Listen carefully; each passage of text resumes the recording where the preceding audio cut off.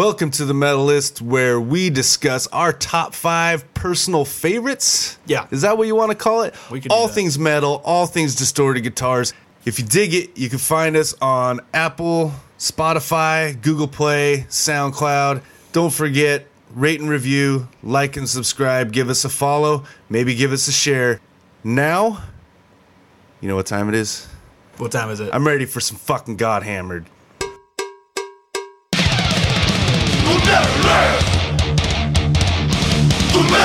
David and Jason talk metal. Sometimes they talk about other stuff. But mostly they talk about metal. But sometimes they talk about other stuff too,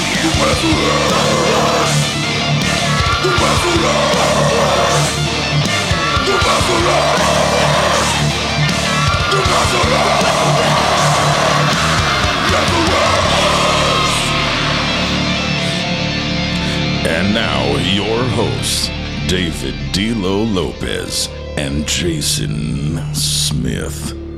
This is The Metal List. Hello, and thanks for joining us whenever you're listening to this, wherever you're listening to this. It's the Metal List Podcast. I'm Dave. I'm not Chevy Chase. Neither is he. Jason, what's the Chevy Chase thing? You ever watch the old Chevy Chase Saturday Night Lives where he would do the weekend update and he would begin with, I'm Chevy Chase and you're not? Oh, yeah, okay. Yeah. Yeah, I was confused for a second. That's all good. Anyways, thanks again for joining us, everybody. Today we're going to talk about a little a little band from Michigan by the name of Black Dahlia Murder. Are they bland? No. Well, some people might argue, but boo them.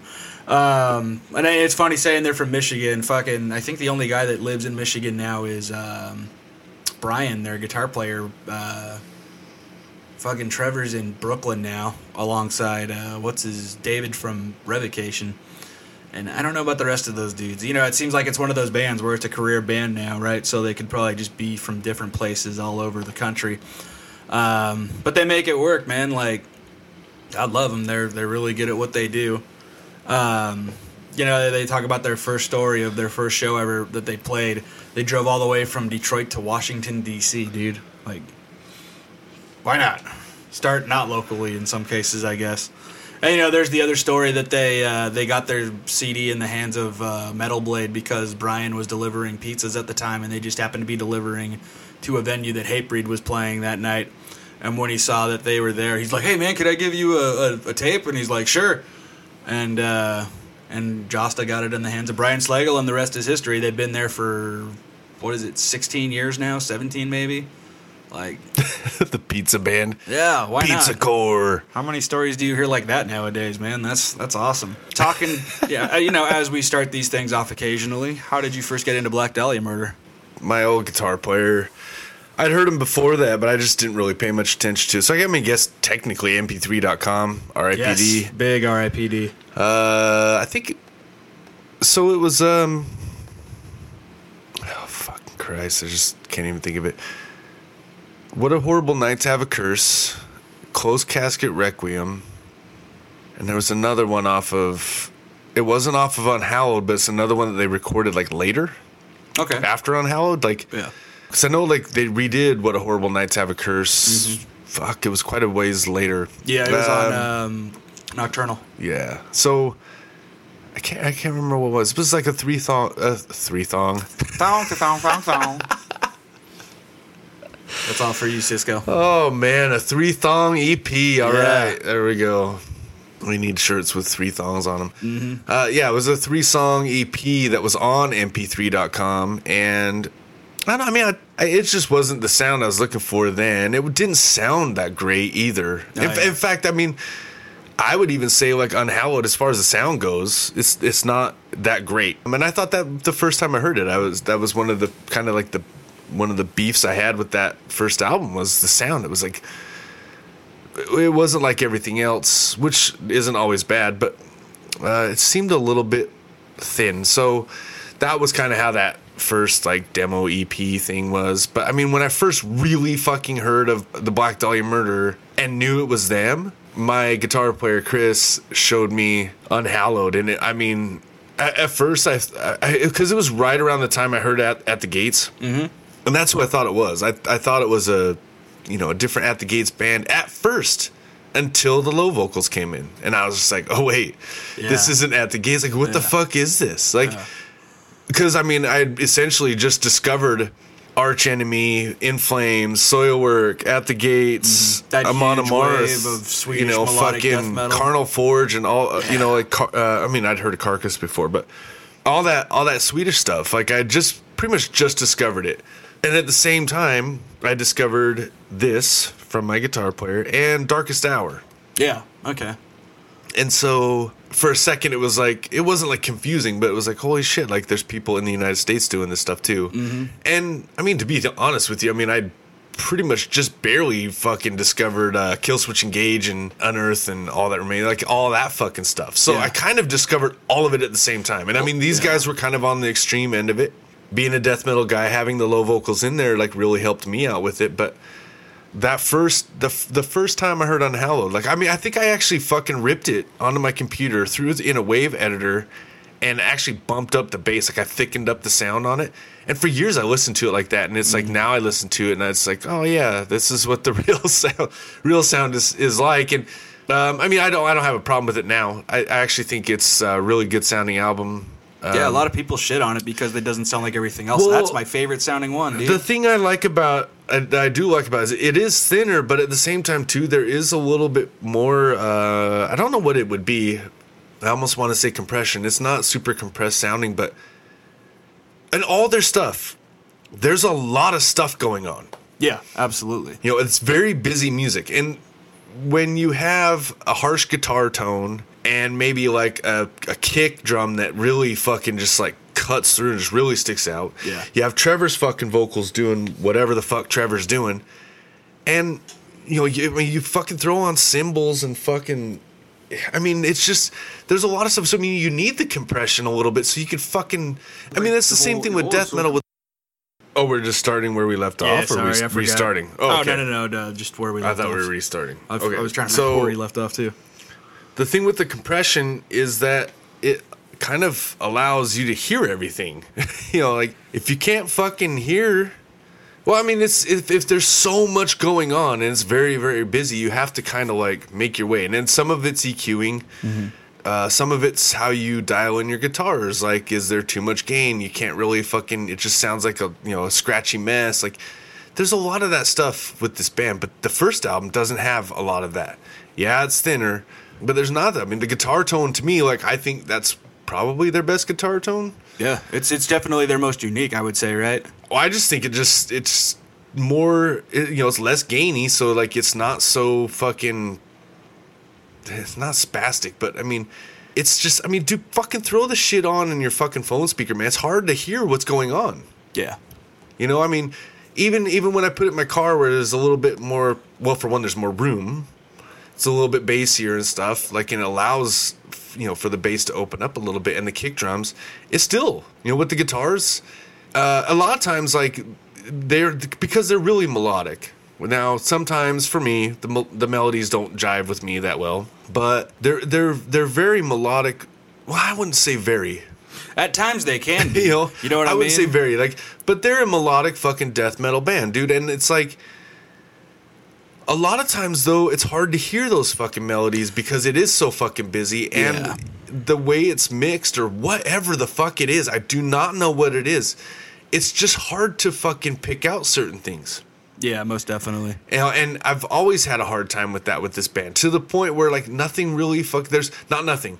There's a lot of the majority of their catalog doesn't really stand out to me. Like, and so what I end up doing is I know parts. And because they are samey enough, a lot of those parts tend to blend in with other songs. Like, and so it's like, oh, well, you could go from this riff right into this riff. It makes sense, but they're two different parts from two different songs, and I do that all the fucking time. Yeah. So absolutely.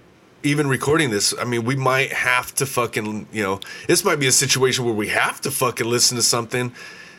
Just so I can fucking remember what goddamn part it is from what fucking song, because again, like they're just one of those bands that's the only time, I just figured this out too. The only time that fucking I can have those samey type bands and not get the parts jumbled up is if they're a lot simpler. Yeah. Like, I don't do that with AC/DC. I don't do it with Obituary. I don't do it with Hatebreed. A lot of singy stuff I don't really do it with. But the more extreme it is, I do have a harder time, you know, and this is one of those fucking bands. So, real quick, what's your first exposure to the Black Dahlia murder? Very similar to you. Technically my whole melodic death metal journey starts like a lot of other people with Heartwork from Carcass, right? But like when the Swedes took a hold of it and made it their own thing, I first heard Soilwork, Predator's Portrait, and so I was like, where's this? I need more of this. And then I start hearing about In Flames. I start hearing about At the Gates, The Haunted to a degree. And then, you know, just all of a sudden, like you said, all these American bands started doing it way more than there was even Swede bands at that point, I think. And they were part of that wave. I remember, you know, like all the big labels, as soon as Killswitch hit, were just picking them all out from there. And so Metal Blade, in what must be early 2003, announces, hey, we got 2 new bands we've signed and we want to showcase them to everybody. The first is As I Lay Dying. Second is Black Dahlia Murder. And I'm like, well, being from San Diego, I've definitely heard of As I Lay Dying, but who's this Black Dahlia Murder band? And so they provided a song for each. And the first song they put out for Black Dahlia was Funeral Thirst, just like, you know, how many other people, that was their first exposure, right? And then I just hit the ground running from there, man. I've loved them ever since. I don't know if it was their first time in San Diego, but I was definitely there when they played 2004. It was for As I Lay Dying's video shoot for Forever, when it was supposed to be Soma side stage, but so many tickets got sold they decided to move it to the main stage. And my buddy Kev, how you doing, Kev? I'm definitely telling this story. He had broken his leg during a parachuting exercise. And he attended the show in crutches and a cast. And this was at the time, I don't know about you, but like they weren't like, they were like almost trying to like do that whole we're evil death metal dudes, so we're sticking in the shadows for all of our promo photos, so you couldn't really see what they looked like. But I knew what they looked like enough that when Brian from Black Dahlia walks up to say hi to my buddy, and he's just like, hey man, I see you've got your broken leg. I'm very sorry to see that. Thanks for coming to the show, though. And he's trying to just be like a super nice guy, and my buddy Kev's all like, I don't know who this guy is, so I'm just like, okay, thanks, man. He's like, yeah, man, if you need anything, just come find me or any of the other guys, and we'll take care of you as best as we can. Just trying to be a really cool guy. And my buddy Kev's all, okay, yeah, thanks, dude, see ya. And I'm just sitting there laughing my ass off, and all my friends are like, why are you laughing? He's like, that's the guitarist from the Black Dahlia Murder, dude. It's like, why didn't you say anything? I knew, because it was funny watching you have that awkward interaction. And sure enough, when they get on stage, they were just like, oh, you were serious. That really was the Black Dahlia guy. And they kicked ass, man. That whole show, the opener aside, was really good. And I've tried to catch them every time they come back since, dude. They just have a really good, fun, high-energy show. Have you seen them live before? Yeah, I saw them at Summer Slaughter. Okay, yeah, so like they're just an awesome, fun band. No matter who's in it. That was probably the first time I really took notice, was like, okay, like these, yeah, they're really, I wouldn't say really good, but yeah, I mean, they're really good, because I fucking hated Miasma when it came out. Yeah, like, that was one of the, I almost want to say that was one of the more disappointing follow-ups. A sophomore slump, kind of? Yeah, there's not a lot of them there is a lot of them I can think of, and I'm sure we'll get to them when we get to them, but that was one of the bigger ones, man. I really wanted to hear, what was next for this band, and it was like, wow, they got boring. Mm-hmm. Which is funny, because a lot of people love Miasma, or at least they did at the time. I don't know if they still do. It's just slow. Yeah. I mean, I'm not, and they're not, this is the thing, like, I listen to plenty of slow stuff. These guys aren't a slow band. Yeah. Like, they're a fast fucking band. And I mean, not like overly fucking fast. It's just like the, God, what do you call it? Like, it's like if you just had like a fast fucking car, right? Mm-hmm. And you got the guy and he's, fucking doing 250 miles an hour down the road just the whole time. But then this other car, he's doing 150 miles an hour, but he's also like doing stuff while he's driving the car. That's not the best analogy, but I like the there's just a sense, there's a fucking urgency to the stuff that they're doing, especially on Unhallowed. Now they've gotten that back a lot, like in spades, but yeah, But especially on Unhallowed, the drummer, it was almost all the drummer. That guy's an underrated ass drummer too. The pace that they have on the fucking songs, the stuff that he's doing, like you listen to that and then put in Miasma immediately afterwards, and it's just like it sounds literally like the drummer got fucking stoned. I know it's not the same dude, but it sounds like he got fucking too stoned. Or he ate some fucking, here's some old school shit. He ate some fucking Quaaludes or some Valium or something. Yeah. And he was taking a nap. Like, he just sounds sluggish. And it weighs the entire fucking thing down for me. Like, and I just didn't, I was just like, oh, fuck. So when I saw them, I guess, I have no idea the fucking years. I'm going to look it up real quick. Yeah, I was going to say, Summer Slaughter, it would have been 2008 or 2011 maybe, and I know they've done it since then too, but somewhere around there. But I mean, I've seen them on a lot of fucking amazing bills too, man. They played Ozfest 2005. The following year I saw them 3 times, and one of them was with Hatebreed as kind of a thanks for getting us the record deal in the first place kind of thing. That was easily amazing. Nocturnal was out, because I know it was after 2007. Yeah, so 2008 maybe.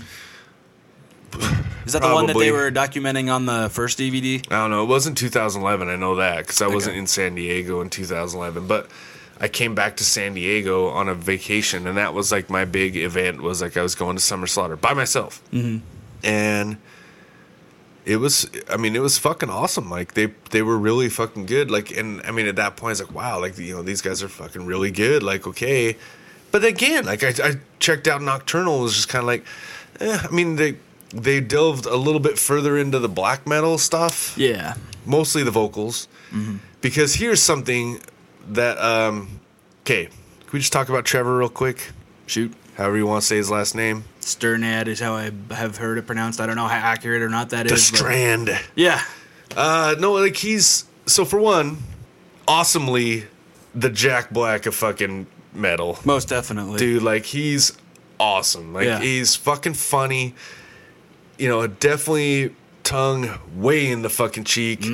Doesn't take himself too seriously. And I mean, a lot of the fucking guys don't. I mean, it really just depends on what you know of them, right? Yeah. But, he really fucking loves music. I feel like me and him I have similarities with him where it's like I'm always still just looking for heavier shit. Like, Yeah.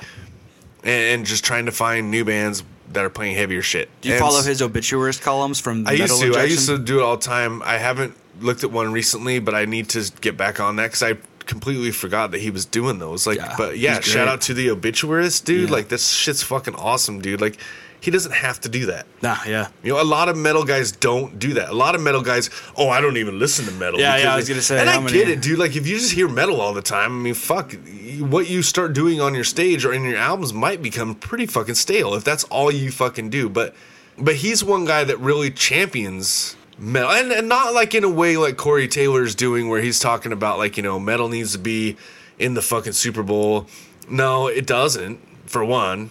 I mean, I get what you're doing, Corey, and I fucking, I like that you're doing that, but you're, I think a lot of people miss the point on that, and that's, it doesn't move units. Yeah. It doesn't have the numbers. It's not popular, dude.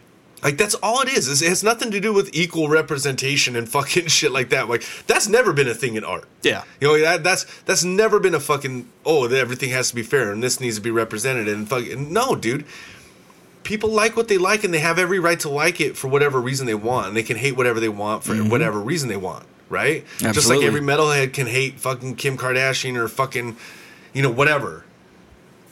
Like, it's funny. Metalheads are allowed to hate whatever the fuck they want. They champion hate all the time. That is true. But as soon as someone hates metal, now all of a sudden, there's some issue, and it's like, well, why? Now here's the thing: like, it has nothing to do with fucking talent. Yes, pound for pound, I will put metal talent-wise against any other genre of music easily, Absolutely. and it will win every time. But I'll fucking tell you what, dude. When it comes to popularity, it's not even close, Nah. dude. Not even close. You might as well be saying jazz bands should be fucking playing the fucking Super Bowl. Yeah. Fuck off, dude. It's dumb. Just be cool with like some fucking rock band if they get in there every once in a while, and just be like, whatever. Yeah. Who gives a fuck? Like, again, I'm not trying to tell Corey, that's my 2 cents on what Corey was fucking saying. No, I'm with you. I appreciate the sentiment, but let's be realistic. Yeah, but Trevor champions it in another way where he's actually going out doing something where I've never seen Corey Taylor do it. I've never seen Phil Anselmo. Well, Phil Anselmo was another one that kind of used to do it. He just has an article on it. But I've never seen Kerry King or some of the big dogs in metal, like the fucking dude from Five Finger Death Punch, or fucking even Akerfeld from fucking Opeth, or fucking Anders from In Flames, like some of these bigger bands. I don't see them going out and fucking telling people like, hey man, you should listen to this and you should check out this band, you should check out this band. And metal bands, I mean, they're all probably putting shit in their fucking little Instagram story, I'm listening to fucking, we all listen to stuff that's not metal. But let me tell you something, man, your fans, I mean, they may know you like Post Malone, but you don't need to I'm listening to Post Malone right now. That's not doing what Trevor does. Yeah, no, absolutely. Everybody already knows who Post Malone is. Trevor's out digging around, finding bands, and exposing, bringing exposure to those bands. And I'm sure there's plenty of people that do it also. I was going to say, Corey's gotten a lot better about it, actually. He's been championing Code Orange and Knocked Loose like crazy lately in other bands. And as far as Five Finger Death Punch, I'm guessing you're talking about the singer, Ivan, which, whatever. But the bassist, I don't even like Five Finger Death Punch, but the bassist, Chris, he is all about just saying, hey, man, check out Nails, check out Behemoth. We know David Grohl has that fucking, he has his monthly playlist or whatever on Spotify. Mm-hmm. More stuff like that. True. Yeah, absolutely. And I keep wanting to call him Jack Black now. Yeah. Well, just why not? Just do it. Everybody knows what you're talking about in this context. But Trevor does that. And he is the example. He is the shining star. Absolutely, dude. He's the king of that, dude. And I think it's fucking awesome that he does it. I wasn't trying to fucking bag on anybody else, whatever. But I mean, compared to what he does, they might as well look like nobody's saying anything, right? That's the thing, man. In a sea of, what you're saying, where so many metal dudes are, I don't even listen to metal anymore. I mean, and again, that's fair enough. It's inspiring to see somebody that's still so loving about it and invested in it, that he gives so much of a shit that he wants to shine, share the wealth. What does Josta always say? The high tide raises all ships or whatever. Just try to put other bands in the spotlight. It to the point where he's even putting bands, on their tours that might have a good opportunity come out of it. Sometime in the last week, completely incidentally, seeing how many guest spots he does for bands nowadays, My buddy Nick's band, No Zodiac, I guess I forgot or didn't know that he did a song with them. Dude, the song he does with Volvo Denia, dude, is fucking awesome. So fucking cool. But he's done songs with Volvo before. Was it Volvo Denia? Yeah, it was. Maybe. It's hard to keep track. I was thinking about that on the way over here. Yeah, he does a lot of fucking guest stuff. But he's got a really unique voice. But it's weird, though, because I say he's got a really unique voice. There's something about his voice that I don't like. I just found out recently. I've always been trying to figure out what it was. The lows, awesome. Yeah. Always awesome. The highs earlier on, the pre-black metal highs? Yes. Awesome. Yeah. The black metal highs. Again, the dude's awesome. Here's my only fucking issue with it. He reminds me of Danny Filth. Yeah, now, absolutely. Not the screech, but when Danny's just fucking... No. When Danny's just on his highs and he just fucking... Oh, yeah. He sounds similar to that. Yeah. Well, because it's the same kind... It's, fairly thin. Again, not the wail and the screech of Danny Filth. Just the regular high vocals. Okay, so fine. I haven't heard Cradle Filth in a fucking long time ever. Me neither. But the old shit. Up to... whatever, Nymphetamine or whatever. I can't even think of the album name. I think that's one. 2005. Up to about that point. It's of course, he has the fucking, his fucking little screech or whatever that he does, but it's his regular singing, his regular high vocal that he does. It's very similar to that. And it's just the thinness of it. Yeah, where he says he got his voice?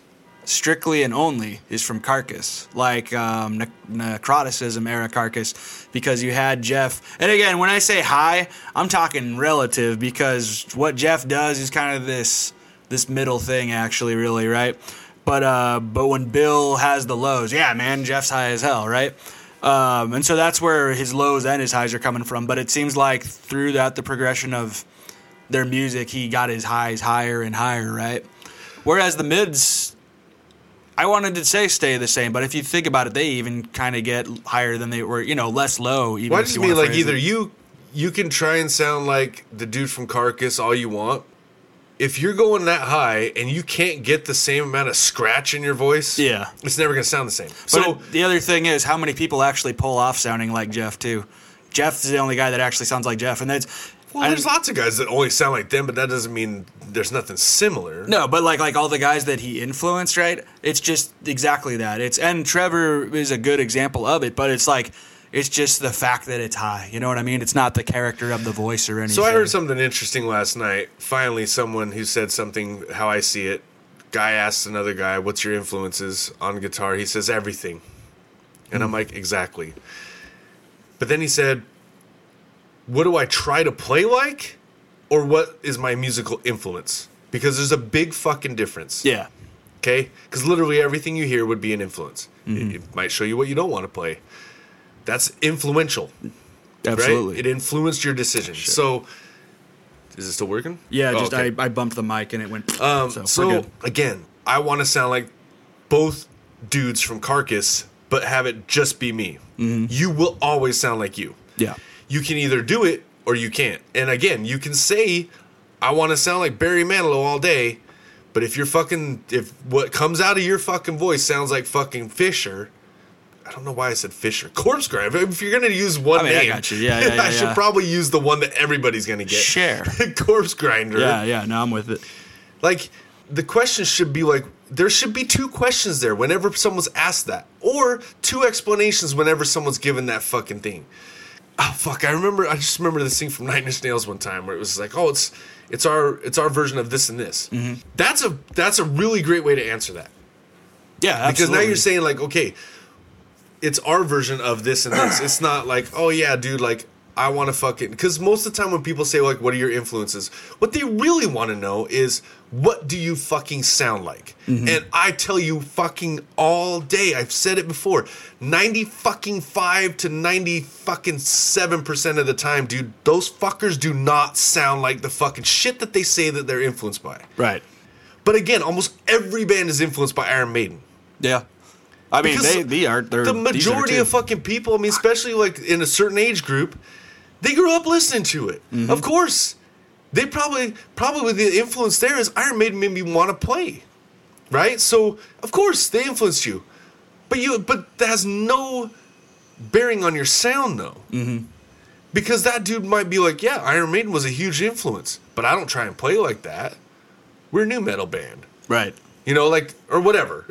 I don't know why I said new metal, but I mean, because to me, you know. it's one of the farthest from something like Iron Maiden. Yeah, absolutely. And Or it's like, Sludge. okay, so his vocals, I don't know if he specifically tried to change. Here's the thing, like Unhallowed, they're pretty young. Yeah, absolutely. They were So like your voice changes quite a bit. And then obviously, I mean, a singer has to take care of his vocal cords, man. And maybe screaming a certain way was fucking bothering him or something. I don't know what it was, but I do know this, and it could be strictly black metal influence. Because there's not a lot of black metal fucking singers that fucking sing like that. Yeah. Most of them just have that fucking high fucking what I've always called the cougar scream, the fucking wah. You think it's a Dissection influence? They said they're pretty influenced by Dissection too. I don't even know if it's an influence. I think it's just the way his voice sounds. Yeah. He might not. He could be trying whatever he wants, but his voice sounds like that, and that's how it ends up. Yeah. He just doesn't have that fucking scratch like on the first album. But again, like I said, dude, they were way younger. Yeah. Like your vocal cords. I think that's probably one of the biggest bummers for a singer. Like, I mean, especially if they started out very young, like their band. Well, if they got signed and like were actually on. Like out in the fucking scene or whatever when they were younger, is like your vocal. You don't get a choice in that. Right. A guitar player doesn't really have to go through that. Or a bass player, drummer, like whatever. But singers all have to go through that, whether they're singing clean or screaming. Yeah. They have to go through that, and then at some point, your vocal cord health has to come into play. So it's like, all right, well, some of those dudes do have to change the way they scream. Other times, they might just do it because. Fuck, man, we're touring all the time, and we're, Black Dahlia Murder's busy. Yeah. They have a lot of fucking, like, for being out as long as, first of all, it trips me out how long they've even been out. Yeah, true. But also, man, I mean, they've got a lot of fucking material. And so it's like, and they tour a lot. So it's like, it might have been a conscious effort. It might not be. It could just be like, this is how my voice sounds. Yeah. But whatever it is, you got to be like, Geddy Lee, and just be like, rein it in a little. No, like he told Billy Corgan one time, like, if I had a nickel for every fucking time someone said my voice sucked, I wouldn't even need to play music. And it's like, you just have to become comfortable with what you sound like. And obviously, that's the only thing I fucking really don't like about, I don't know him personally. He could be an asshole for all I know. Trevor? The only thing I don't like about Trevor is like fucking, I just don't, it's not even I don't like the highs. It's just they remind me of Danny Filth. Because I actually like fucking Danny Filth's vocals back in the day. Like, I actually like I like Old Cradle of Filth, man. I have zero problem with it. Like, but the thing I noticed, especially when Everblack came out, was when I say like the black metal like came through a little bit more, was he did less lows. Yeah, there was a lot more give and take. He didn't change it between off the two. as much. Yeah. Now, I don't know, like, again, I do have a hard time listening to a full album. It's similar to the Acacia Strain. They're a great playlist band for me. Yeah, for sure.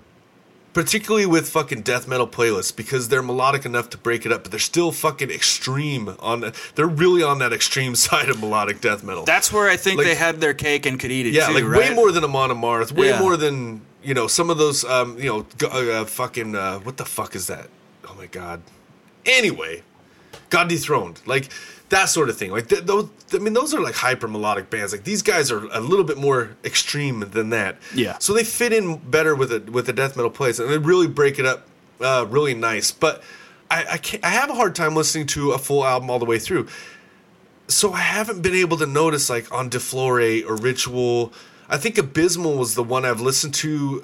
Abysmal and Nightbringers are the two I've listened to the most, like, all the way through, other than Unhallowed. Yeah, I mean, that's all they had at the time was Unhallowed, so you can listen to it as many times as you want. And then when the the output but that's increases, clearly to me, that's a fucking very much a fucking metalcore album. Okay, so I wanted to get into that. Because that's where the discussion starts, is they used to get metalcore thrown at them all the time. Because that's a metalcore album. I disagree. That is exactly the same thing Unearth is doing. It's the same thing Killswitch Engage was doing. It's the same thing All That Remains was doing. The only difference is there's no clean vocals. But what does he change it with? He puts in his low vocals. Yeah. He changes it up too. He just, instead of singing clean, he fucking puts the lows in there. They have legit fucking chorus parts in there. Killswitch Engage doesn't have, like, very many solos, if any, on fucking Live or Just Breathing. And especially See, it happens. These boxes are touchy. Yeah. But especially the fucking, like, the first album, like, that shit's, it's legit just straight up at the gate stuff. Yeah. Like, that's all it fucking was. And, I mean, the only difference was for Killswitch Engage and all those other bands, in fact, Unearth has very few clean vocals in their stuff. Trevor Phipps doesn't change his vocals very much. There's albums without it. As far as All That Remains in particular, and Killswitch Engage, because I want to say Shadows Fall is kind of on a more of like a thrash tip. Yeah, they became that. Well, they started thrash out as rock tip. Brian's vocals aren't that death metal style vocals. Of One Blood, though. That's all he was doing. Well, okay, I want to save that for a Shadows Fall thing. I mean, there's a lot of stuff. What with I'm saying is, like, Killswitch Engage and All That Remains in particular, they had very much that fucking string skippy, fucking, at the gates, melodic death metal, In Flames, Old In Flames style. Yeah. That first fucking Black Dahlia Murder album has that. In fact, I'll fucking say it right now. I think it's one of the best fucking metalcore albums you'll ever hear in your life. Because the fucking thing is, dudes, like, not every metalcore band had fucking breakdowns or has breakdowns in it, which makes metalcore dicey. But we talked about it on Acacia Strain. Metalcore is the blanket fucking thing. It's an amalgamation of a lot of different things, where maybe at one point it started off with, like, melodic fucking metal, like, riffs with hardcore breakdowns. But, dude, there's a lot of those bands that don't. I mean, the first ones had the fucking breakdowns in it. But a lot of them fucking didn't. Like, especially the ones that came after that. Like, a lot of those bands fucking didn't have the breakdown part of it. But because they still had those same style riffs, they still had the same style vocals, too. That's another big thing with metalcore. Their vocals were heavier than fucking all the nu Swedish metal, bands. like Well, which that was too. the other Yeah, stuff yeah, at the yeah. time. You know, like it was kind of overtaking nu metal, and it wasn't. The vocals are heavier than thrash vocals. The vocals are heavier than nu metal vocals. The vocals are heavier than. At the time, they weren't brutal death metal vocals, but they were that death metal vocals. Those high screams are considered death metal vocals for a lot of people. Like, they have those. So I think anything that kind of came out with that, I mean, that's why Lamb of God got lumped into metalcore band also. Was because, well, and they did have they did have some fucking breakdowns. I was but going to again, say, I'd argue Lamb of God's more metalcore than this. but the thing is, like, they talk about fucking doing that fucking shit because, you know, it's like what you said with Suicide Silence. They only threw fucking breakdowns in because that's Everybody what else the fucking was, kids want. yeah. But like Black Dahlia Murder, there's fucking parts on Unhallowed that I can hear that you could consider a fucking breakdown. It's not a fucking chuggy breakdown, but it's definitely a breakdown because that episode might not be out. I don't know if I'm gonna put that one out. Fair. That's... As far as like the look, they had Well, the metalcore look, but that has more to do with your age than anything else. That was just the time. But Everybody they had the did fucking that. standard, like, dude, they had the metalcore riffs. If I would almost say, other than Killswitch Engage, they're almost the ultimate to me. They fucking, you will never hear a band that sounds more like At the Gates than fucking Black Dahlia Murder. That is, I could buy. No, the first album. I was going to say, also on that tip, well, let's go a little forward real quick. Do they stop becoming metalcore at a certain point and just become melodic death metal to you? Oh yeah, dude, absolutely. Which album? Miasma. Okay. Well, I don't think Miasma has the same fucking style as, dude. Nothing after Unhallowed sounds like Unhallowed, dude. that is true. It just doesn't. But Unhallowed, again, it sounds more like Killswitch Engage and Unearth and All That Remains than it does In Flames or Revocation, which is one, you know, like a contemporary now of theirs. That similarly, I have a hard time listening to a lot of it because there's something about the sound. And a lot of times, man, if I'm listening to melodic death metal, I guess sometimes, man, like if I'm listening to it for the melodic side of it, I need it to be really melodic. Right. Or I want it to, no, or I I'm with want you. it to be really melodic. Like Amon Amarth's hyper melodic. Yeah. But if I need them to be in a fucking death metal playlist, the leash gets a little bit like longer. Like and it's like, a song okay, by song like case you kind of guys thing. can, you know, now that melody factor is a little bit less. Like I don't care so much about it. And Revocation is the same way. And I know there's probably a ton of bands I'm fucking missing in there, but they're definitely more like that style now than fucking Unhallowed. Unhallowed was definitely at the time when all you have to do is look at the time when it came out, dude, and look at what else was there. It's kind of just like all that other stuff, except there's no singy shit. Hey, before I get any hate or even comments, I love the singy shit. Yeah, same. But they just had a different breakup. I see. Right? So everybody else broke it up with their fucking singing vocals or a different type of vocal that they could do. Black Dahlia Murder breaks it up with the low vocals. But dude, Unhallowed, man, is like that first album. I swear to God, dude, this, if you like fucking early 2000, like early to mid 2000s metalcore, and you haven't heard the first Black Dahlia Murder, maybe you've only heard the new shit and you just didn't bother listening to anything go. Like maybe you just That's heard, a lot of people. I dude, know for sure. Go back and listen to that first fucking album because you will love that album. You know what's You'll a bummer thank though? me later. Some people can't get past that production, dude. I've talked to so many people. Oh, the only one I don't like is Unhallowed, and I was just like, fuck. But I mean, if that's your entry point is something way down the line, and you're so used to them sounding Well, no, so but like different. that's the thing. If you like what they sound like now, just stay with that because Yeah. they don't sound like that on Unhallowed. Exactly. If you like mid to early 2000s metalcore, listen to Unhallowed, dude. You will thank me and you will thank D-Lo later because that is one of the best metalcore albums you'll ever fucking hear. It is so fucking good. The transitions, excellent. They have shit that you know, it's you're fucking pa pa pa pa pa pa pa pa pa, and then all of a sudden it's like a and then all of a sudden fucking like they have. It makes your head move a lot of different ways. Let's put it that way. I can't really explain it. Yeah. You can't see me right now, so it makes your head move a lot of different ways, like within the same song. And almost all of it is catchy to the point, dude, where you'll get it mixed up. It's such a fucking catchy album. Yeah. On one hand, I fucking really wish they would have stayed with that. I do too. Because Same, no one does it with those kind of vocals. No, for sure. Right? Yeah.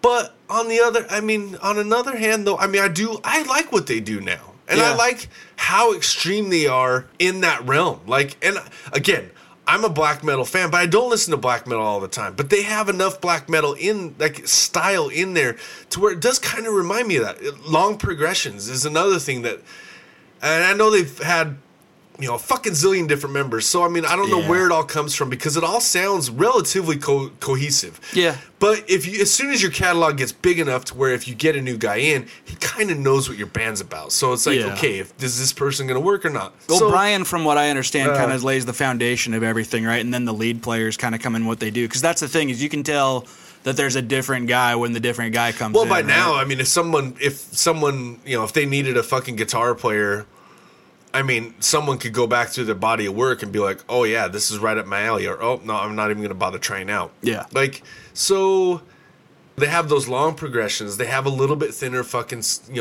their guitars are very gainy. They have a little bit more, they don't have much beef on their guitars, right? Like, the pace, incredible pace. Like, they're generally fast most of the fucking time, right? Yeah.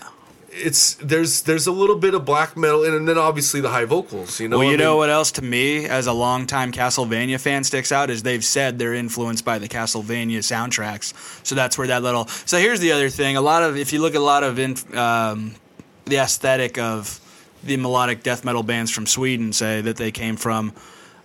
They have their own unique take. That's not. It's a little more Halloween than say an At the Gates or a. Or an In Flames. It's a little thrashier too. It's less definitely. Iron Maiden, a little more thrashy. Yeah, even though they say they're way mega influenced by Iron Maiden too. But they also say so was Metallica, and they don't sound anything like Iron Maiden. Yeah, but Megadeth too. They have those same kind of riffs also. You know what I mean? Like, so they are because dude, if you like.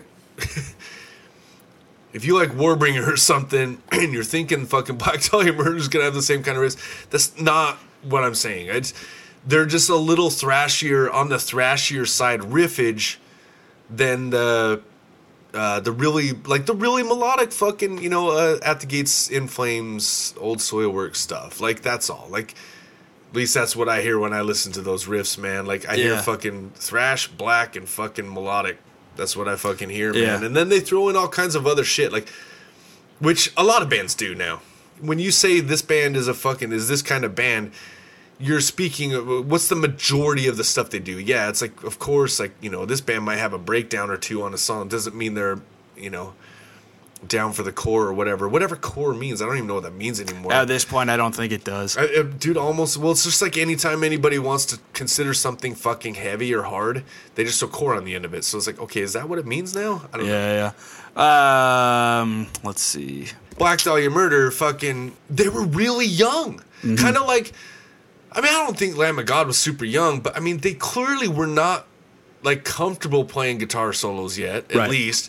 Killswitch Engage too. They were another one where it was like, we don't have a lot of guitar. I don't think they have any on the early shit. No, up until it was a big deal when he finally included one on Breathe Life on End of Heartache. Right. So it was like, now they fucking do them all and they're great at it. Like, and it's solely just a guitar player. Atreyu's another one. Like, it's just solely when you start getting better at your instrument, you might want to throw some of that thing in. Maybe they wanted to have them, but they didn't feel comfortable playing one, or maybe they didn't know how to fucking write one. Like, I fucking don't know how to fucking write a guitar solo. I was like, whatever. Right. But they ended up, they certainly got there because, and I know, yes, they've had a zillion fucking guys, but damn, they've got some. I haven't noticed anything album to album, but definitely, obviously song to song, some of the solos are better than others. I haven't really noticed it from album to album. Yeah. But I feel like Everblack had some really good fucking guitar solos on it. Yeah.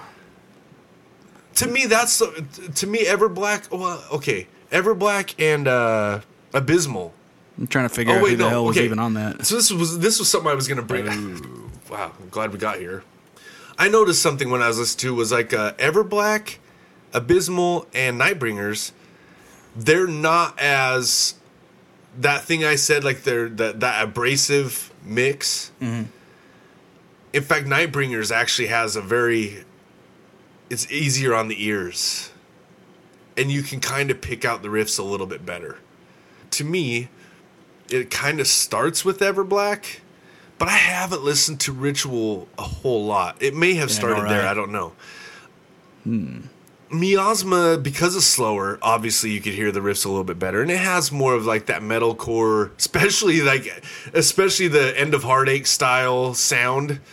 You know, the thicker sound, the fucking more polished fucking sound. Miasma has that fucking sound. In fact, maybe that's why a lot of people like it. But then you go directly from that, because you have this thin sound and thing. Okay, now we have the polished thing. And then they go right into fucking Nocturnal, which definitely has that fucking... It's kind of back to the more abrasive sound. And Deflore, after that, has that same kind of sound. I don't know about Ritual if they have it also, but, like, it almost seems like they were really fucking saying, like, okay, well, wait a minute. We just put out our first 2 albums. They're kind of not that similar. But all of a sudden, it's like, by the time fucking Nocturnal comes out, it's like, okay, dude, we know what we are and we know what we want to do. And you even look at fucking Nocturnal's album cover. They brought in Christian. It looks and it screams. And I've never fucking played any of the games other than the original one. But it just screams fucking, you know, Castlevania black metal. Yeah. Vampires and fucking demons and fucking werewolves and that sort of thing. Like, it just... And I mean, yeah... The album cover's blue. Yeah. The album's called Nocturnal. I guess. Yeah. But even the sound on the album, like, it just... They complement each other very well. Yeah, dude. It really fucking sounds how it looks. And... do you know who the guy that did that artwork is? It's Christian Wayland, who did the artwork on Slaughter of the Soul. And he was... Which is why everything has the single hue. Yeah. And shading. And he was also a bandmate with Tomas from At the Gates in... Grotesque and Great Deceiver. Ooh, I really wish Great Deceiver was still a thing, but yeah, that was like their artwork, their logo. Yeah, can we just talk about the logo? It's been the same one since at least Unhallowed, right? Fucking awesome. Yeah, dude, they have one of the fucking best logos around. I think like crazy, stacked, readable. Yeah, dude, it's so fucking cool, dude. Like they have a unique aesthetic, and I appreciate they can the shout of that. A lot of different types of artwork with it, and it works like awesome. You know what I did like about Miasma was the packaging. I liked the weird Vegas stuff. See, I didn't like that. At the very least, I liked the idea. I don't even remember the interior. I like the cover. But yeah, then when I saw the cover, I was kind of like, "What the fuck, man?" Like going from straight black nothingness on Unhallowed, pretty much. Well, because I mean, that's the weird thing. It was like, I mean, I guess I didn't know what to expect. I just thought it looked a little too normal. You know, because Unhallowed, well, again, I had no expectations when Unhallowed came out. It wasn't like I thought that was the awesomest album cover. Right. It was just like the logo looked fucking cool as fuck. Yeah. But then Miasma comes out and I'm like, It was when Nocturnal came out and I was like, damn, like, okay, like, you know, this album cover's fucking cool. How about Deflore? Like, I mean, I know we talked about it before, but dude, like, that shit reminds me of some Power Slave type shit. Yeah. Super colorful. A lot of stuff going on. Ritual? Wait, are we skipping? Yeah. Ritual. Well, Ritual's a good one, too. It's just a big-ass Ouija board or something, right? Is it? Sort of. I thought there was some theme to that at the very least. And they're all doing their press photos in cloaks and shit. I don't remember. Everblack is just like a tornado or something, right? Yeah, it's just like a weird tornado thing with no credit on the artwork. It's weird because it's almost like the for Everblack, it's like, and this is kind of, Everblack was kind of when they went back to the single hue. Yeah. If you're looking at it on Spotify, it's kind of easy to mix this one up with Nocturnal. I mean, it's a little bit purpler, but not quite purple. But it's more purple than Nocturnal, which is straight fucking dark, like dark blue. But this Everblack reminds me of the a lot of death metal album covers where you have the side and then it's just fucking mirrored on the other side. Yeah. And then a couple things are changed. That's what that reminds me of. Nightbringers is another fucking awesome one, dude. And I don't really know what's going on in there. It's just a bunch of dudes in robes or something, right? But that was the thing, like, if you really look at it, it's like they have these, they kind of look like stones at first, but it's actually like dudes in robes, like walking on a trail or something. Like, yeah. but it's like a mountainous. It's just like a landscape thing, Yeah. kind of like fucking Nocturnal has like the. But that's the thing, like Nocturnal has the gargoyles and the castle. I mean, it screams Castlevania / vampire, whatever. Halloween shit. Abysmal is like one of my favorites because the color scheme, it's got the yellow and the orange with the black and the fucking brown. Yeah. But it's got like the creature. I mean, it's just typical fucking brutal death metal fucking album cover. Like, I love that one. Going back to the production stuff real quick, I was seeing a pattern with what you were saying. Oh, I want this shirt. Because they started working. Yeah, that's what I'm saying. They got 6 shirts too. Is that, for the most is part. That a shirt design? It might be. It might. I've lost track of their merch at so much point. The way they use color to complement the imagery is fucking fantastic, dude. I might leave this in. I want that fucking shirt, dude. Yeah, do it up. That shit is fucking awesome. Oh, is it just a purple castle against a green sky or something like that? Yeah, but it's not all the one shade. Like, yeah, it's that's basically the it's... Nocturnal album cover, but not all one shade. Fuck, dude. Like, the way that fucking purple, like, the gradient in the logo. Fuck, that their was imagery sick as fuck, dude. It's so easy to make that generic, but they make it their own to where you're like, oh, that's so Black Dahlia. dude. Like, it's got this thing sitting on this fucking weird throne. Mm-hmm. This basically, like, 2 fucking creatures, like, I don't know if they're creatures, but... Every it's like time 2 dudes fucking bent over, like fucking holding this thing up. Yeah. And it's funny, all these things look like little pillars. Yeah. And they're actually dudes in hoods. Yeah, every time I look at it, I notice something different, you know? But these dudes. Yeah. For sure. The other hooded guys, right? There's always something new to see. But the big creature thing that's holding the fucking torch and it has like a quadruple gas mask thing. Like, dude, it reminds me of something Derek Riggs would draw for sure. Like it looks like an Iron Maiden album cover, and I think it's fucking awesome. And now I'm gonna look at Ritual real quick. That's not really a Ouija board. I thought that what it but was. There's a lot going on. They might have had a Ouija board themed after Ritual that they were selling as like a pre-order thing or something. I think. Yeah. There's a lot of fucking stuff going on. Oh yeah, it's sure. It's almost like what it reminds me of is like a tapestry or something. Yeah. It's got a weird. Yeah, they've always had, again, like that logo just really sets off any fucking artwork. Oh fuck, dude, look at that shit. Yeah, I don't even know what's going on. It's one of those things you can get lost in real easy. But yeah, going back to the production thing, so they started working with. Yeah, that's the DVD. Is it the first one? I haven't watched the second one. Okay, we'll save that for later. So on the production, they started working with Jason Sukoff, who became Production Jesus for a hot minute after his work with Trivium in 2007 with Nocturnal. And then they kept working with him until Everblack, and then their old bassist Bart, who was also one of the co-producers on Unhallowed, came in. And then ever since then, they've been working with just Bart. Or not just, but Mark Lewis also did Abysmal, who also does stuff with Jason Sukoff, but he's done a lot of stuff with Deicide and Cannibal in recent years. But the last one, Nightbringers, is all Bart, their old bass player.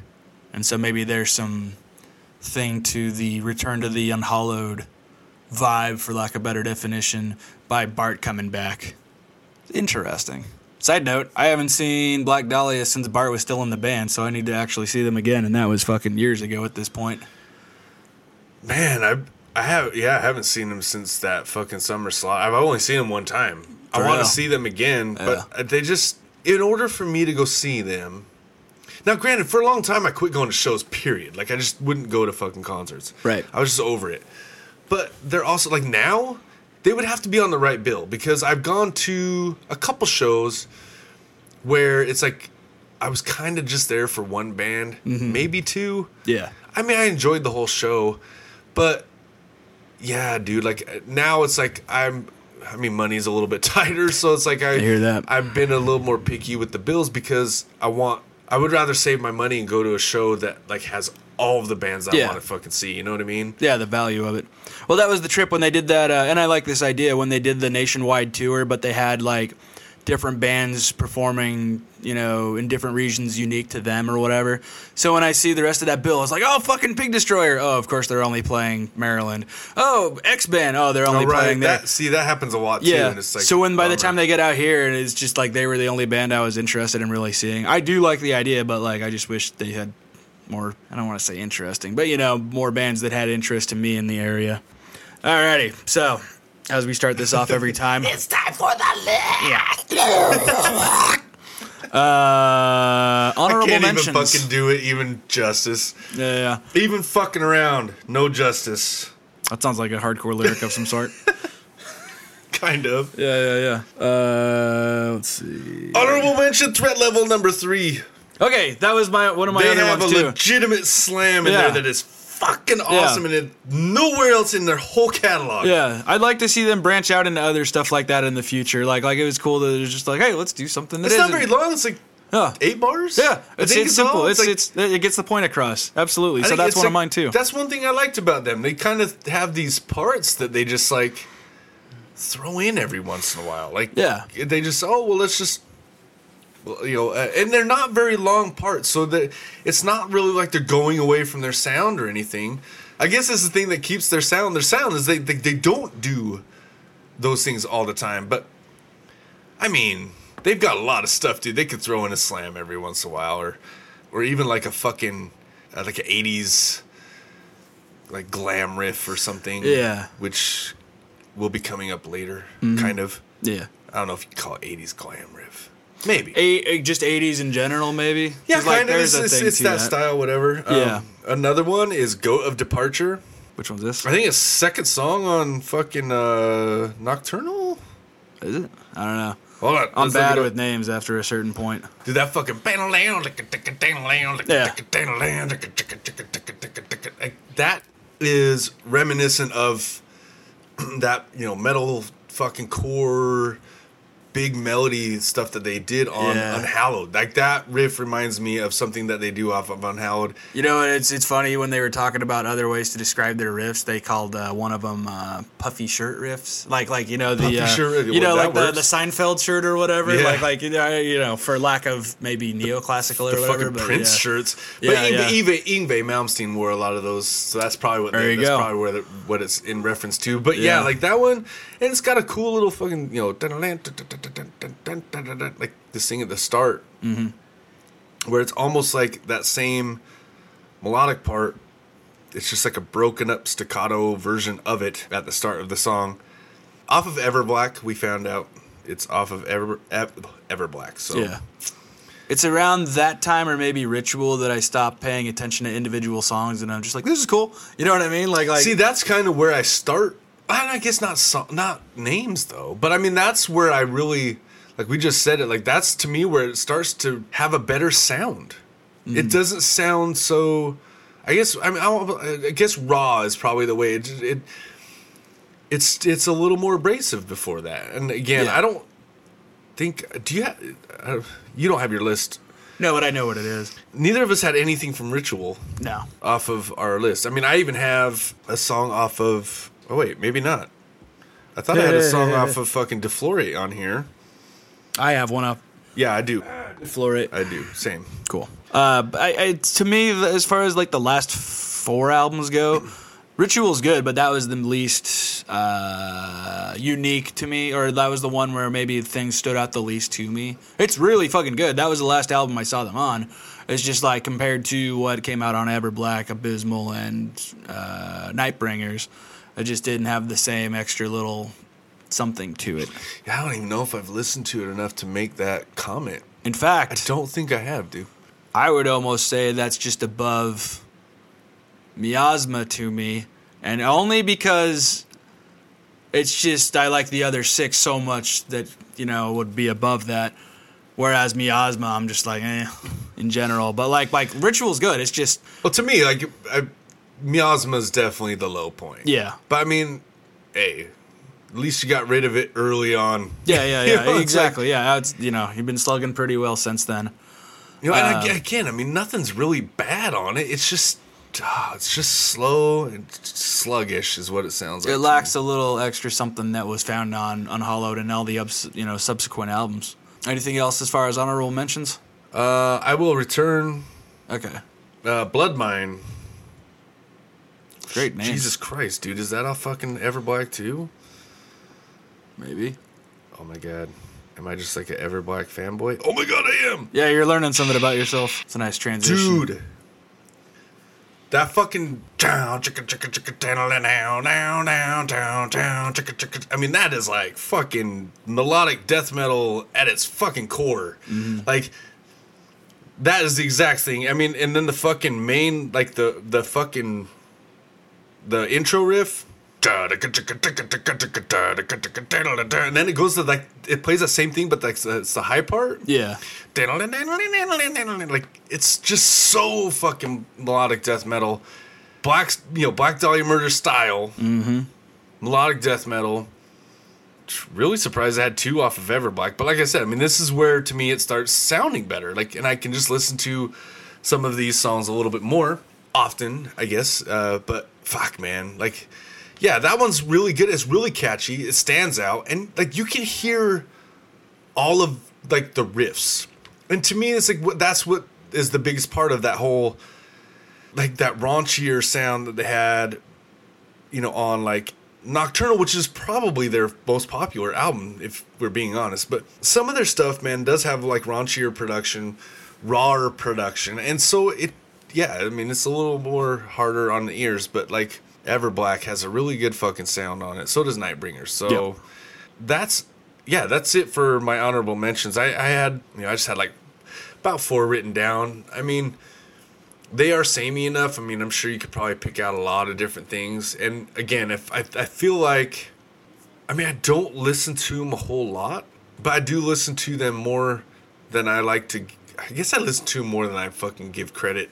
Like, I've heard them a lot of times. Yeah, for sure.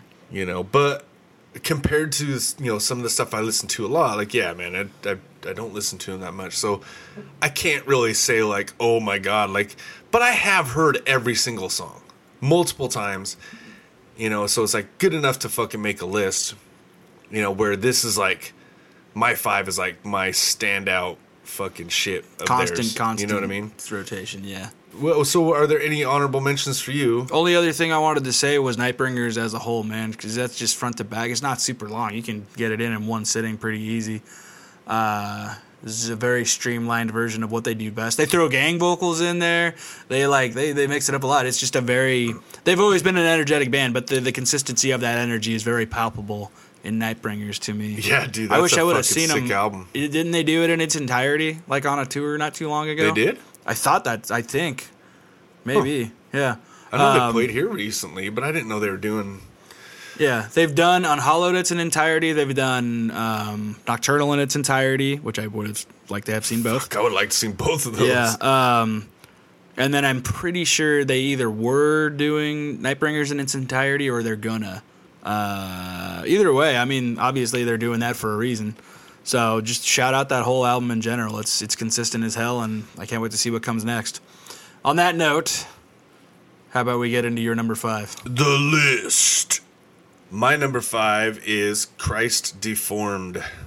If I remember right, Deflorate? the reason why is because he's predominantly all low. There you go. So yeah, you're like a minute and a half into a fucking 3-minute song. Yeah. You know, before he even hits a high vocal. Yep. That might be a record for Trevor of low vocals in a row. I mean, actually, this song is probably the least melodic death metal there is, and probably the most death metal song that it's the most one I remember hearing.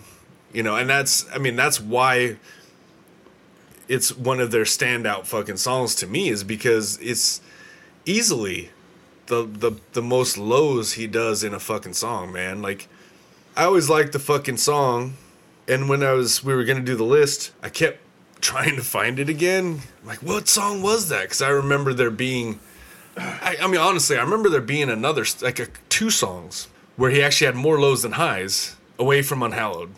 Okay. And so Yeah. I was trying to find him, and I don't think I ever found the other one, but I definitely found Christ Deformed. And, you know, the song title, you know, helps a little bit too. Yeah, that's true.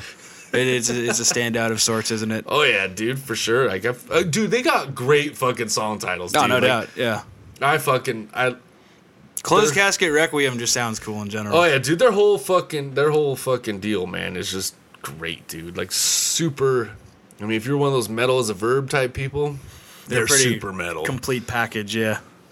Friggin' A. Number 5. My number 5, going Death Mask Divine off Nocturnal. It's just like, that whole album's sick. Nice. That's the standout for me. Like it's just the sense of melody. It's not overly melodic. It skates a certain line. It's like, it was like a certain almost meeting point of Unhallowed to like the good parts of Miasma, and like it kind of fits somewhere in the middle to me, and I really liked it a lot. The story of what it's about is fucked up, and I actually knew that from when I was a kid because it was on some Discovery Channel thing my dad was watching. Go read it for yourself. It's gross. It's fucking disgusting. But like, you know, Trevor trying to find ways to do the gross death metal lyric stuff, but in his own unique way, and pulling from real life stories like that was an interesting compliment, because it's sort of a love story if you're depending on what it is that person's in love with. Like, again, read the story for yourself. Twisted. It's fucking gross. Down, Yeah. no. I haven't seen him play it live, but I'm sure it's fucking sick. Dude, it's just like the evilest fucking wedding march song. Yeah, exactly, yeah. Fucking, it's great, dude. Absolutely. I'll just say it now. It's my number 3. There you go. That fucking, what do you call it, man? Like that, well, okay, for one, that fucking part I just did, awesome sounding, Yeah. dude. It's as catchy as hell solo, too, from what I recall. And then that's the other thing. I mean, the fucking solo on that, like, is just, to me, it's like one of the better ones. Oh my god. There was, okay, so I'm just looking up the lyrics right now. Hold on. Jason very calmly and patiently reads the lyrics as he's taking in exactly what's going on here. Oh, okay. So I'm training our friend Josh at the gym one day, and I threw on some Black Dahlia Murder. He mentioned the song Death Mask Divine. Actually, I don't even know if Black Dahlia Murder was on. We were talking about the guy, Ryan Knight. Yeah. But We're talking about him. He was talking about a solo or something like that, and like he was, you know, he mentioned this song, and I was like, I went and put it on, and like it's all of a sudden I was like, oh wait, like is this the one where it's like the Cold and Blue song? And he was like, yeah, you know. So I was like, okay, whatever. Like, okay, I need to listen to the song, and it was like, yeah, dude, like this is the song. But the lyrics on there is like, oh no, it's not the end. Forever you'll be in my arms. I can never let you go, my darling, cold and blue. I wonder, are you dreaming? Still spread eagle, blood removed. I weave the sucking trocar beneath your bruising skin. Tonight I'll lay beside you, darling, in necromantic sin. That's over the fucking evil wedding part. Like, Yeah. And fuck. Yeah. It's just awesome. Mm-hmm. And the rest of the lyrics are all fucked up. Oh, yeah. You know, you like horror shit, gross shit, yeah, definitely check the lyrics on that one. Straight necrophilia, dude. It's fucking cool. It's a cool fucking song. Mm-hmm. Start to finish. What is your number 4? My number 4. Did we not do your number 5? Or your number 4? We did my number 5. Yeah, we did your number 5. Did we do your number 4? Wait, I did 5. Oh, I guess it's my number 4, huh? Yeah. I'm going first. Yeah. Surprise! Oh, it's because I said my number 3, so I was fucking no thinking. worries. Okay, so No worries. my number 4 is Closed Casket Requiem. It's funny you mentioned that. That's mine as well. Nice. I think we talked about this before. Like, you and I were struggling not to just make 5 tracks of Oh, I can stuff off easily of fucking make 5 songs, the top 5 off of Unhallowed. Unhallowed. Yeah, easy. But down and down, down, down, down, down, down, Yeah. chicka chicka down, fuck. Yeah. So fucking awesome, dude. Again, if you put Jesse Leach singing on it, or Trevor Phipps, or fucking Phil Labonte, or fuck Anders, or fucking Tomas, or fucking Bjorn, like, you could put any of those dudes on this fucking song and it will work. It's just that kind of a fucking song. No solo, they have the fucking down, down, down, down, down, down. Like, it slows, but it doesn't get mellow. Yeah. Like in the middle. Yeah. And then it picks right up, and then it picks up even further after that. Yeah, so It's I mean, melodic fucking super melodic. all the way through. Yeah, and it's catchy melodic, like bad.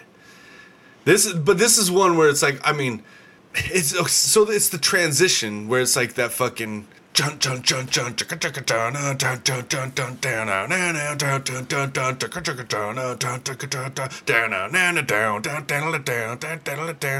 that little transition right there.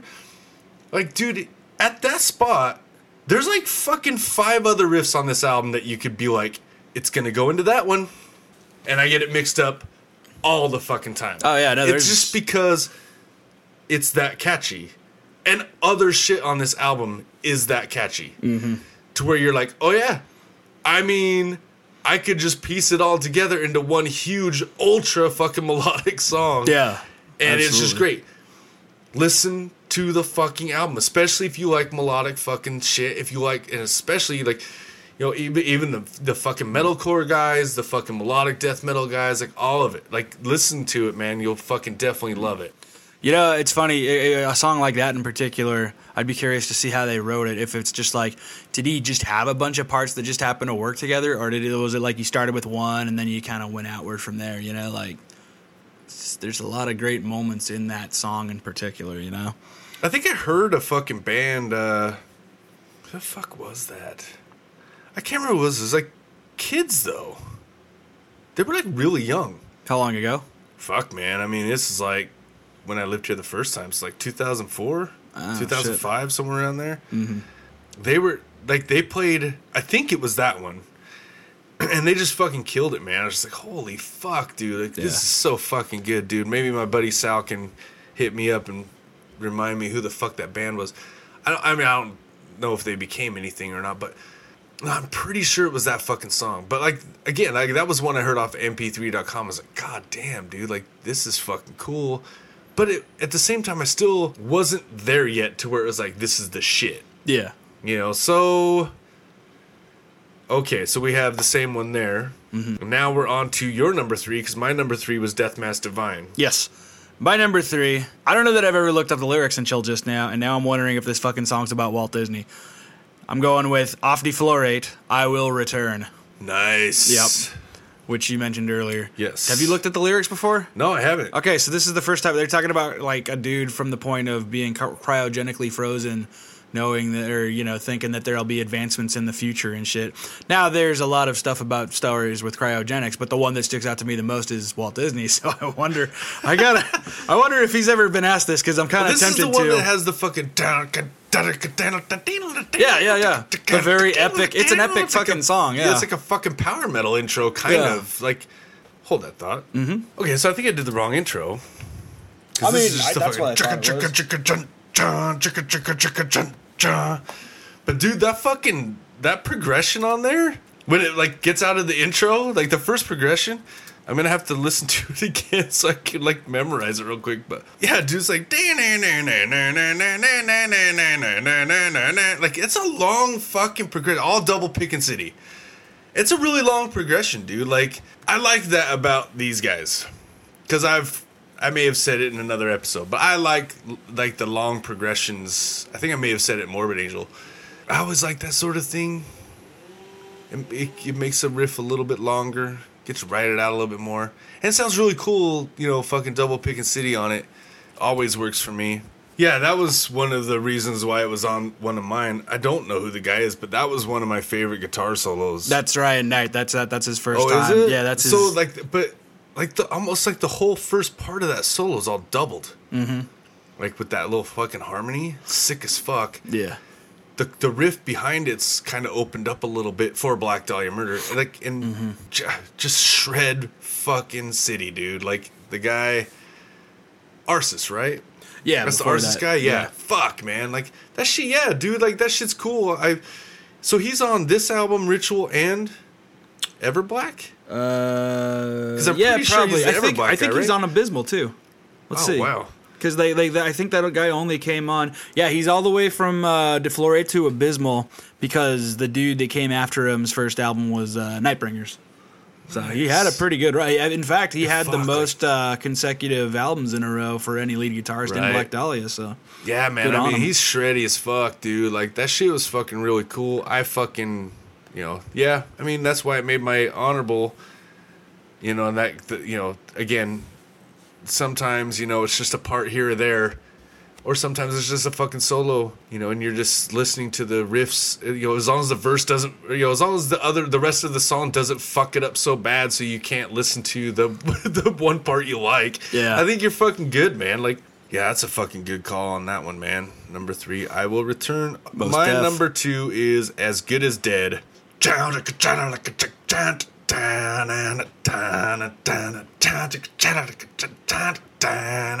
I mean, dude, it's a fucking 80s glam / thrash / rockin' riff, dude.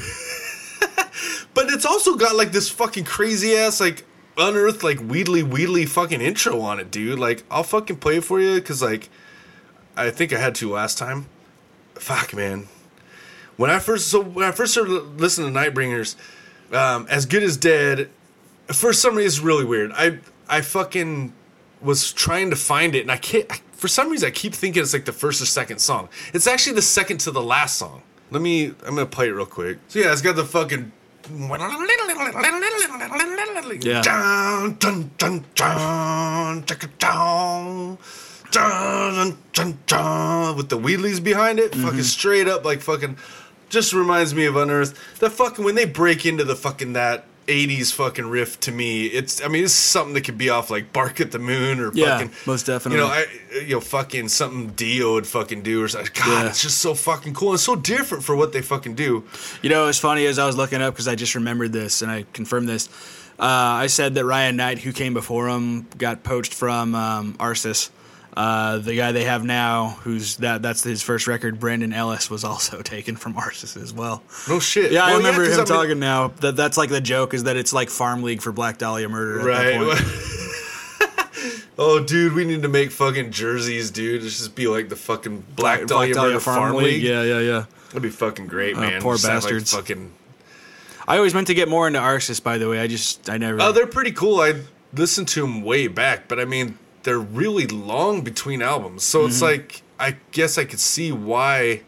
I mean, if they're having a hard time keeping fucking people, or if they're having a hard time getting stuff done, people might be like, you know what? I'm out, dude. Yeah. I'm going to go play with a fucking band that's doing more. I mean, no offense to Arsis, but I mean, I know they just did something. They just had something recently, but I'm pretty sure it was a really long time in between albums. Yeah, I mean, what's his face? The main guy was having some health issues for a long time, so I'm sure that didn't help, but...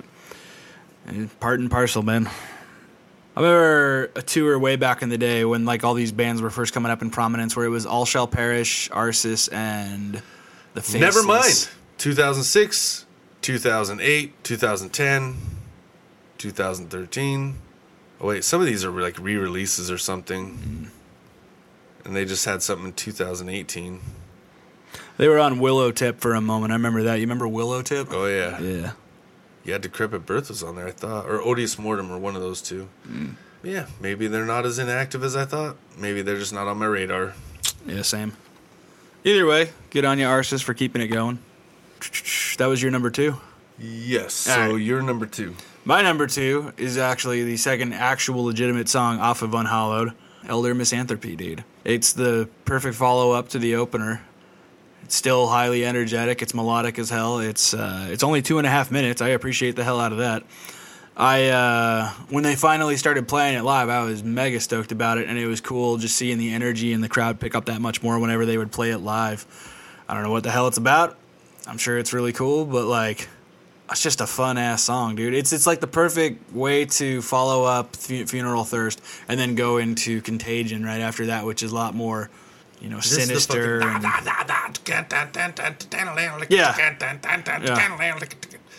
So, yeah, fucking down. I feel you. No, I feel you. No, but the main part, the fucking like, that shit's fucking cool. But yeah, dude, you polish up the fucking like you polish that up. And it's a fucking Kill Switch Engage part, an Unearthed part. I would say that's possibly their catchiest thing on this album. Yeah, Or if not catchy, like maybe the their most commercialiest thing on the album. For sure. And then underrated as fuck, that bridge part, dude, where they're blasting and tremolo picking on it. Like I love Well, the whole I mean, so there's that one awesome. song, I think it's Blackest Incarnation, where it has the fucking... Yeah, that's a really good one, too. Yeah. That's kind of a catchy... Oh, fuck yeah. This whole album's commercial-ish fantastic, kind of dude. thing. Like, yes, it's massively fucking catchy as fuck, like we've been saying... And now we all know what fucking time it is. Mm-hmm. And we all know what it is. What number I'm just gonna one let is. you say it. Yeah, it's fucking Funeral Thirst, man. Come on, dude. Epic, the greatest, the goat. I don't know if it's an actual cemetery they're playing in that video, or if it's some fucking rinky-dink fucking styrofoam tombstone, like little play set one they do. But either way, it's fucking awesome. It's just them playing in a cemetery, and it works. It's perfect. It captures. It's got to be about vampires too, because he's talking about crimson spray or some shit, right? It's just epic. Like the beginning, even the little lead in with the instrumental Unhallowed is awesome. Oh yeah, dude. Yeah, I got really bummed when they stopped playing this live. I got really bummed when they stopped playing anything from Unhallowed live. Dude, that fucking low part where you just to walk the earth once more. Like, yeah. Fuck, that is so fucking good, dude. But like this shit, like every fucking riff in it. Like I said, man, I mean the first album's so fucking riffy. There's just fucking tons of them, dude. Like it's so fucking good. But this was the first, like, I don't know what you call it. Like it wasn't the first one I heard, but this was the first one I really fucking loved. Yeah. But I mean, I think it was only really. I think at the start it was only because it was the first song on the album. Yeah. Because I really fucking like as I went on, like I really loved the fucking album. But I mean, and then going back and just listening to it all the time, you kind of it's like, oh yeah, I'm gonna go back to Funeral Thirst. Yeah, dude. yeah, like, yeah. It's one of those ones that took me a like, long time to get past that first song. Yeah. I'm gonna listen to it real quick. Dude, the fucking every part's awesome. But dude, like aside from that fucking, how would you call that? The chorus break, like the real melodic part. Fucking, I guess so. Yeah, if you're not counting all the. Yeah. As much as that song aside can from have that, a chorus. dude, it's fucking Blast City, dude. Yeah. Like I don't think I really paid much attention to that a whole hell of a lot. Like as much as I've heard this song, because this is definitely the song I've heard the most. Same, most definitely. Yeah, it was awesome. But anytime they closed with it, I kind of just get lost when I listen to it. But like, and some of it too, man, is it really is a fucking build up for that fucking quote unquote chorus break. Yeah. Melodic break part. Like, in fact, I'd probably say like when I first started listening to it, that's kind of what I was listening to it for. You know what I mean? Like, was definitely that fucking part. But I think probably like a lot of what I listened to on this album, when I first was listening to it, were those fucking parts, those really catchy fucking melodic parts, because I was into. That's mostly what I was into at the fucking time, because I already had fucking death metal stuff to listen to, and it was like deathier, metalier than what these guys were doing. So it's like, I mean, I'm not really sold on that yet. But what is really fucking selling me, man, is those fucking catchy ass riffs that they fucking got, dude. Like, and so I just listened to it just now. I'm just like, wow, like he hasn't stopped blasting for a while. But that's the one thing. One thing about this album, one other reason, I mean, aside from the catchiness, aside from fucking Riff City, dude, the drummer. Mm-hmm. Corey Grady. Corey Grady, yeah. Who went on to Premonitions of War after that. And Premonitions of War was awesome, too. Like, and I don't know whatever happened to the guy now, but, like, the way he plays, it's like controlled franticide. Not side. Franticism? I don't know. Yep, that's probably closer. Yeah. I'm sure Franticide is some fucking Bandcamp death metal band of some sort. Yeah, but like no, it's controlled frantic like the guy's it's crazy. Yeah, absolutely. It's fucking crazy. And it's weird because I listen to bands that are faster. Like I mean on the whole they're faster. But I mean I've also listen to drummers that do a lot more than this fucking guy. I don't know what it's something that he does with the riffs that they play. Yeah. I think is what it is. It's the melding of all that. There's lots of bands that play the riffs like this. There's lots of drummers that play the drums like that. But there's not a lot of fucking that do it at the same time. Like, I don't know. It's just really... There's just something that makes this album sound very fast. Like, it's trying to take you somewhere, and it's trying to get there pretty fucking quick. Absolutely. You know? So, hey,